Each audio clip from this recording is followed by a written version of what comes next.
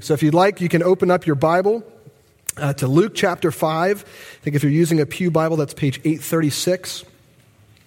Page 836, we're going to be looking at Luke chapter 5. And I know we're jumping in midstream here a little bit in terms of what you guys have been walking through as a congregation.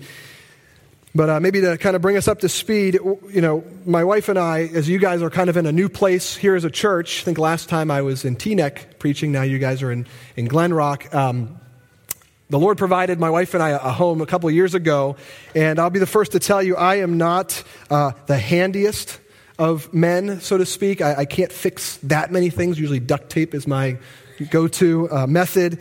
But when we were looking for a home, it was important for us not to kind of get a fixer-upper because I don't know how to fix many things. And so we got a newer kind of construction home. And I realized pretty quickly, though, even though the home was kind of put together, little projects here and there was one problem that had to be fixed very quickly in our home because I was sitting at the sink in our house, and as I'm sitting there getting some water, I see a line of ants traveling across on a highway across our kitchen counter. And I thought, okay, well, I don't know what most homeowners do, but I'll use some logic here. I just smushed all the ants in a row, and, you know, it got rid of the problem, like for 10 minutes, and then they came back, right? The trail returned. So I was like, okay, I need to think of a different strategy. So, you know, what do you do as a homeowner? You go to Home Depot, you go to Lowe's, and I buy the 5-gallon jug of Ortho spray or whatever, and I spray the ants, and I spray the door and the corners, and the ants, again, they were gone. And as I'm doing this, they finally came back, and my whole time, Liz, who's so gracious, my wife, she's like, babe, do you think that you should just call the exterminator? Like Lady Wisdom, right? And I'm like, no, babe, we need to try more things. Like, I'll just wait. She's like, okay. And so I go back to Home Depot, and I'm like, it didn't work. And they're like, well, the reason it didn't work is you got the contact poison. What you need is the stuff they take back to their colony, and they feed it to their friends, and then it kills them from the inside out. I was like, oh, okay. So I bring that, all traps all around the house, and the ants left, and about a week later, they came back, and I'm like, I don't know what to do. And Liz is like, exterminator? I'm like, all right, I'll call them. And what happened was the exterminator comes, and I don't know what they do. If you're an exterminator, thank you. But they lay down this, whatever and the ants have not returned. And it's been a glorious thing in our house to not have that ant problem, but I think it's a picture, a little bit, of how you and I tend to think about sin in our lives. What do I mean? The way that I try to get rid of ants, right? I just try to kill the ones I see, I think is often our approach to sin, right? We see something come out of us in life. We see some behavior. We see some pattern. We hear words leave our mouth and go, oh no, I didn't mean to say that. And so what do? We say, I'm never going to do that again. I'm going to try harder next time. I'll hold my tongue. I'll work on it next time. I'll pray a little bit more about it. And what we're doing is essentially we're getting at the surface, and we're never getting deep enough to actually deal with the real problem. And my guess is, for all of us, we look great on the outside, and you all look great. But oftentimes on the inside, we carry in a story of despair, or of addiction, or of patterns that feel like they're just so entrenched, they go, I don't even know what to do anymore. I feel like I've tried all the strategies. And what I want to tell you this morning is that as we look at Luke chapter 5, Jesus, what he's going to do for us is two things. First, he's going to show us actually how deep the rabbit hole of our sin goes. But he's not going to leave us there, because as we see the reality of our sin, he's going to offer us a way out. He's going to offer us the best strategy, forgiveness, through Jesus Christ alone. That's why I've termed this the radical forgiveness of God. I'm going to read our passage, and then we're just going to unpack it together. So if you want to turn to Luke chapter 5, we're going to pick up in verse 15. Luke writes this, "But now, even more, the report about him went abroad, and great crowds gathered to hear him and to be healed of their infirmities. But he would withdraw to desolate places and pray." On one of those days, as he was teaching, Pharisees and teachers of the law were sitting there, who had come from every village of Galilee and Judea and from Jerusalem. And the power of the Lord was with him to heal. And behold, some men were bringing on a bed a man who was paralyzed. And they were seeking to bring him in and lay him before Jesus. But finding no way to bring him in because of the crowd, they went up onto the roof and let him down with his bed through the tiles into the midst before Jesus. And when he saw their faith, he said, "Man, your sins are forgiven you." The scribes and the Pharisees began to question, saying, Who is this who speaks blasphemies? Who can forgive sins but God alone? And when Jesus perceived their thoughts, he answered them, "Why do you question in your hearts? Which is easier, to say your sins are forgiven you, or to say rise and walk? But that you may know that the Son of Man has authority on earth to forgive sins, he said to the man who was paralyzed, I say to you, rise, pick up your bed, and go home." And immediately he rose up before them and picked up what he had been lying on and went home glorifying God. And amazement seized them all, and they glorified God and were filled with awe, saying, "We have seen extraordinary things today." Let me pray for our time, and we'll look at this together. Let's pray. God, thank you that you are a God, the creator of all delights. God, the God of power, the creator, the good God. And yet as you see us in our sin, in our brokenness, in our weakness, God, you come near to us to offer real healing and real transformation and real forgiveness through Jesus. I pray that we would know that, not just on a theoretical level, but on a transformational level this morning. We ask in Jesus' name. Amen. Well, three things I think Luke highlights for us about this radical forgiveness of God. You'll see kind of the outline in your bulletin if you want to follow along or take notes. The first thing Luke is showing us is that when it comes to God's forgiveness, Jesus is showing us the surprising need for forgiveness, the surprising need for forgiveness. Look back at verse 15, kind of the running head start. It says, "But now even more the report about Jesus went abroad, and great crowds gathered to hear him and be healed of their infirmities. But he would withdraw to desolate places and pray." So at this point in Luke, I know we're picking up midstream, Jesus has basically been on a tour of preaching and teaching and healing and ministering to the broken and the hurting. And at this point, crowds of people are following him. He kind of has a bunch of groupies, so to speak, and they all are longing to see what he's going to say next and longing for him to help them. And just kind of at the end, when Jesus is ready to kind of get away and recharge and be by himself, the scene shifts and he doesn't get any time off, right? There's no off the clock time for Jesus, which I think is honestly a picture of what it means to be a Christian. That you don't clock out. Why? Because God always places people around us, our family, and our neighbors and our coworkers and people at the grocery store that say, minister to them, love them, reach out to them, ask how they're doing. Share your testimony with them. We never punch out, so to speak. And so even as he's getting away to pray and to recharge, verse 17, the story picks up. And it says, on one of those days, as he was teaching, Pharisees and teachers of the law were sitting there who had come from every village of Galilee and Judea and Samaria. So here he is, he's teaching, there's crowds of people, they're gathered around him. In fact, Mark says when he had come home, so likely this is Jesus' home or of a family member, and people are so packed, at the doors that you can't even make your way to Jesus. And look at the scene, verse 18. Luke gets our attention, he says, and behold, right, and pay attention, look at what happens next. Some men were bringing on a bed a man who was paralyzed. There he is. And they're seeking to bring him to Jesus, but what happens is they can't get him to Jesus. I mean, imagine there were 2,000 people in this sanctuary, and somebody's trying to get to the front of the stage. You literally can't get to the stage. And so what do? They come up with this ingenious idea. They say, we can't get through the door. We can't go through the window. We're going to go up on the roof. And we're going to dig through the tiles of the roof so we can drop this guy into Jesus for a front row seat. You might have heard this story before and go, okay, yeah, I've heard this. I mean, picture this scene. We're great hosts. So generous. Lavished on me dinner and ice cream and it was great. But can you imagine that if I had shown up and instead of knocking on the door to get to their house, I just took out a shovel in my trunk and started going through their roof? I mean, they'd be calling 911. They'd be like, who is this guy? We thought we knew him. we're not inviting him back again. That's the scene in Luke chapter 5.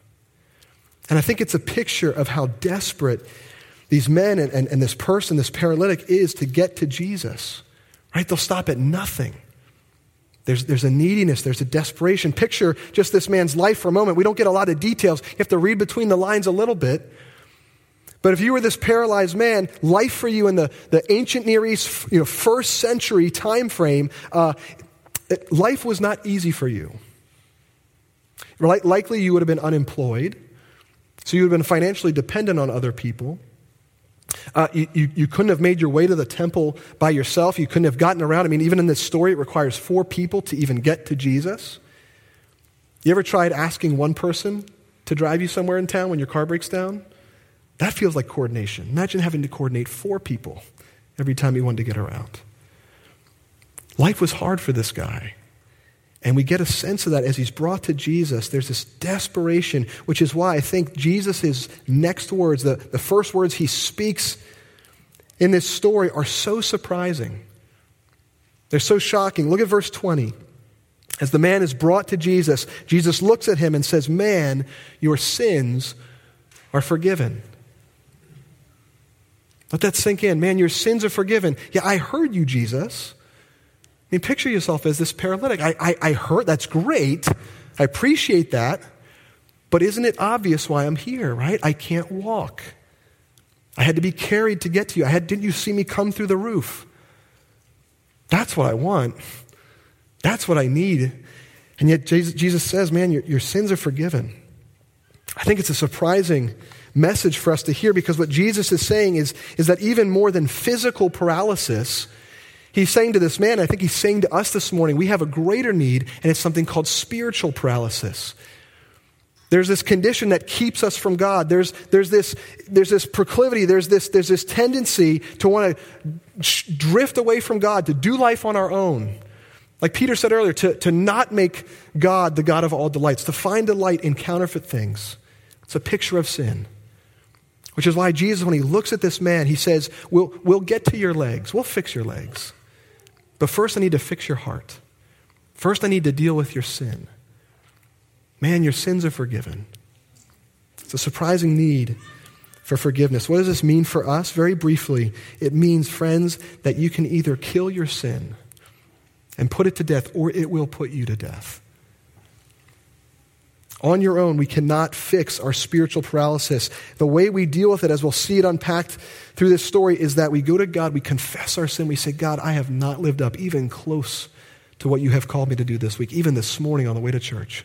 The thoughts I had, the things I said, the things I did, the glances I gave, would you forgive me? Would you make me new? Jesus shows us our greatest need is forgiveness, even more than good grades at school, even more than a boyfriend or a girlfriend. I know that seems important, and it is, but it's not as important as forgiveness. It's not as important as a salary increase at work or better time management skills or more emotional intelligence so you can kind of pick up what's going on. Those things are great. Jesus says the biggest need we have is to be forgiven of our sin. And so he starts this way. He surprises, I think, us and certainly this man. But as the story continues, he doesn't just shock us, he actually shows us how forgiveness happens. Look at the story. It continues, and Jesus, he paints for us the cost of forgiveness, how sobering it is. Look at verse 21. Story shifts a bit. We're introduced to a new group of people. The scribes and the Pharisees, it says, began to question.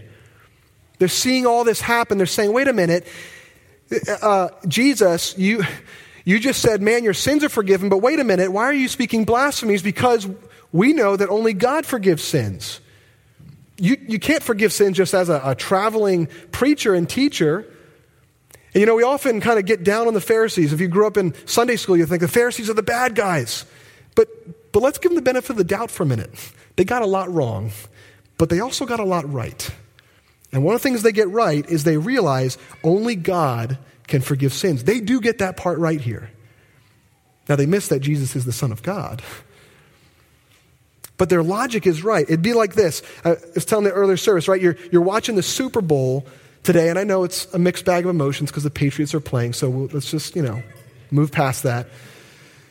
But imagine you're watching the game and it's late in the fourth quarter. I'm talking, the 2-minute drill. Patriots are down by 2 touchdowns.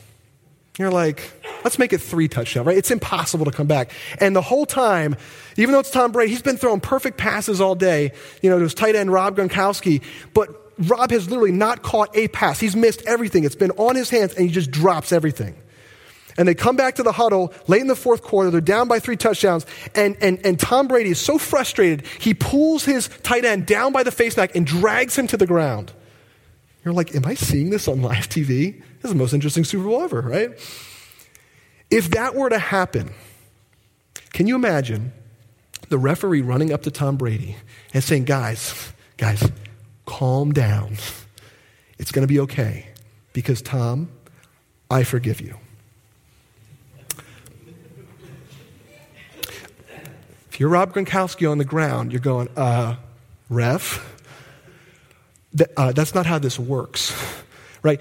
Tom didn't pull you to the ground. He didn't offend you. He didn't push you. He pushed me. The offense has been against me. You can't forgive him. Only I can offer forgiveness because I'm the offended party. And the same thing's happening here. Jesus, he looks at this man and says, man, your sins are forgiven. He is telling us, you might not realize this, but every time you have sinned, it has been against me. Every time you have said an angry word or have become bitter or had a jealous thought toward your neighbor's stuff, or you looked at that woman or that man in that unhelpful way, that's certainly an offense toward them, but it's ultimately an offense toward God, who's infinitely holy and glorious. So Jesus says your sins are forgiven. Don't miss what he's saying. The offense is against God. And in our hypothetical scenario, if we were to kind of play that out a little more on the field today, if you're Rob Gronkowski on the ground, you have one of 2 choices to make, right? You can either pretend it never happened. You can walk it off. But in that case, you're still paying the cost. Why? Because your reputation has been tarnished in front of millions. There's been a relational break between you and your quarterback. There's a debt that's been incurred, and somebody has to pay. Either you can pay it, or you can make Tom Brady pay it. You can punch him back. You can speak ill of him at the press conference. Whatever it is, but somebody has to pay. There's a debt. And in this case, Jesus says, do you realize every time you've sinned, there's a debt that's been accrued with me, with God. There's been a relationship, there's been an intimacy that's been broken between you and God, and the same is true of us. That's why spiritual paralysis is so extreme and so severe. We can't make our way back to God. Our relationship has been torn in two. But notice what happens next. Verse 22, Jesus, he's picking up on what the Pharisees are thinking. He says, why do you question in your hearts? Which is easier to say, your sins are forgiven, or to say, rise and walk? And I wrestled with this as I thought about this morning. Which is easier, to say your sins are forgiven or to say get up and walk? And I think it honestly depends on your perspective. Right? If you're the paralytic, what's easier? It's easier for Jesus just to say, your sins are forgiven. Why? Because outwardly nothing has changed. I'm still paralyzed. Okay, I'm forgiven. That's great. But what would be harder is if Jesus says, man, get up and walk. Why? Because you've been paralyzed people don't just get up and walk. It's the impossible feat. But see, if you're Jesus, apparently it's easy to heal people. Why? Because in Luke so far, we've seen Jesus cast out demons, and he's healed lepers, and he's helped he's healed people physically. It would seem, however, that what's harder for him, what takes more energy, what takes a greater cost, is for Jesus to forgive sins. Why? Because Jesus can say you're forgiven, but for the debt to actually be paid, he had to pay the cost. He had to take sin on himself. He had to accrue the debt that we earned and deserved to pay and say, God, I'm going to pay it down for sinful mankind. In fact, one commentator says it this way. He says, as early as Luke chapter 5, the shadow of the cross falls across Jesus' path. We already get a sense of where this story is heading. As Jesus says, what's easier? Because he knows what it would take to forgive this man's sins. Jesus pays the price so that we might have free forgiveness. Do you see how costly it is? What does this mean for us? A few things. If you are a Christian this morning, And maybe you struggle with joy, you struggle delighting in God. You go, man, I know I should. I want to, but it's hard. I want to ask you, could it be that part of the reason you struggle, I know part of why I struggle, is I forget the depth of my sin. I forget that sin is not just an oops. I'm sorry. It's an offense against God. It is like cheating on our greatest lover. And yet God comes and says, I've forgiven you through my son. Do you know the depth of your sin, that you can see how generous, how deep his forgiveness and grace is? If you don't, I would encourage you, pray that prayer. God, would you show me more of my sin this morning? That I might see more of your grace. And if this is true, friends, it means that if God forgives us in this way, it means we cannot withhold forgiveness from other people, right? The person, even though it hurts, even though the person might have spoken nasty words about you, they might have tarnished your reputation at work, whatever it looks like. I'm not saying it's easy, but if God has paid the ultimate price in giving his life, how can we withhold forgiveness from others if we say that we've been forgiven? It means that we can start to pay the cost for other people as we let it roll onto Jesus. It's a challenge for us. And I would say this morning, if you're here and you don't know Jesus, if you say, I know more about Jesus than I did a month ago, and I want to know this Jesus, but I'm not quite there yet. Maybe a question just to consider this morning as you leave is to say, why would Jesus, if he claims to be this perfect man, Son of God, came from heaven to be with us, why would he go to the extent of giving his life through a brutal Roman cross to take my sin? Could it be because he loves me? Could it be because he would bankrupt heaven so that I would be restored to him and know what it means to live with God and to know the eternal God? It's the sobering cost of forgiveness that Jesus pays. And we could end there, and that would certainly be significant, but I think if we stop there, we miss not just the cost, not just the weightiness of it, I think we miss the beauty of forgiveness. Because as the story ends, notice what happens. This paralyzed man, Jesus says you're forgiven, but then Jesus puts his money where his mouth is. Look at verse 24. But that you may know that the Son of Man has authority on earth to forgive sins, he said to the man who was paralyzed, I say to you, rise, pick up your bed, and go home. This is the moment of truth. Right? Jesus has said your sins are forgiven. There's been some controversy about that. Can he really do it? Is he supposed to do it? Is he able to do it? And Jesus says, listen, gang, I have authority. How do you know? Because I'm going to do what seems to be greater in your mind to make this man walk. And so he says, rise, pick up your mat, and go home. In verse 25, it says, immediately he rose up before them and picked up what he had been lying on and went home glorifying God. Jesus proves that he has the power to forgive because he demonstrates what he said only in words, he shows in person. That's what I love about the Gospels. He proves that he can heal our spiritual paralysis because he's shown physical paralysis. It's like nothing to him. He gets up and he walks. And there are two things I think that this particularly teaches us. If you want to fill them in, if you're a note taker kind of person, I included on the half sheet. First is this: Jesus forgives immediately. Jesus forgives immediately. Notice verse 25, how long it takes for this man to get up and walk. It says immediately. Right away, verse 25. There's no gradualness to him being, forgiven. It's right away. It's demonstrated by his physical healing, which means this, friends, if you struggle with sin or you come in this morning and you approach sin like I did with ants and you go, you know what? I'm just going to pretend it's not there. I'm just going to live with a few ants. It's not that big a deal. Or when it comes up, I'll kind of squish it down and we'll just move on. If that is kind of your approach, but it's sapping your joy, it's ruining your relationship with God, or it's causing you to never run to God in the first place, I want to say, friend, there's no probationary period this morning. There's no amount I have to feel this bad to go to God. The call is to be desperate. And sometimes we need to be carried there. But to go to Jesus is where our hope is. To run to Jesus, his forgiveness is immediate. That's the first thing, right away. But here's the second thing. Jesus forgives completely. It's immediate forgiveness, but it's complete forgiveness. Did you notice as this man gets up, he doesn't kind of struggle to rise. Jesus doesn't prescribe him some kind of 4-month physical therapy stretching routine to say, if you work on this a little bit more. Right, next time I'm back in town, we'll make some. No. He gets up, he rejoices, he goes home glorifying God. It's complete, it's full, which means, friends, we learn that from the physical healing, the parallel with our spiritual healing is that when we go to Jesus, our sin is forgiven, past, present, and future. Even the stuff that you don't know you will do yet, it's been forgiven. If you are in Christ Jesus, it has been forgiven. Amen? Friends, that is such good news. And you might be inclined to say, but Brian, that's great for the average person, but you don't know my story. You don't know where I come from. You don't know the kind of stuff I was in before I found Grace Redeemer. You don't know the kind of relationship and the stuff that I used to do in it. If you did, you wouldn't say that.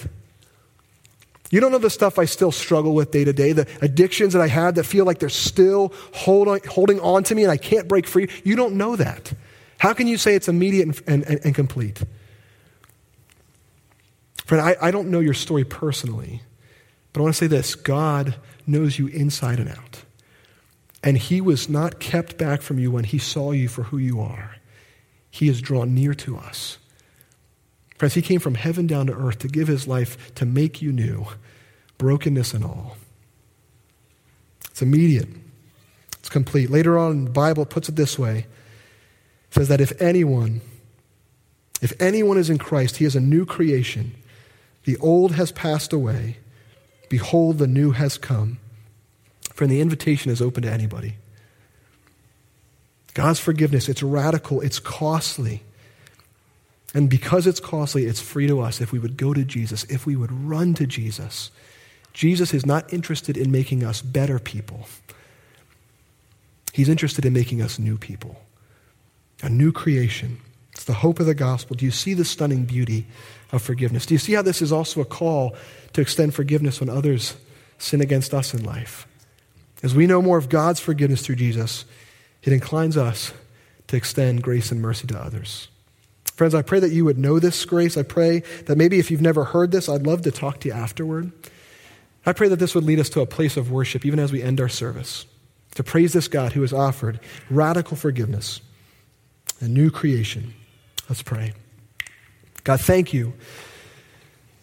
Thank you that we bring in a story of sin and brokenness and rebellion, and yet you are not turned off by that. You do the opposite. You run toward us, God.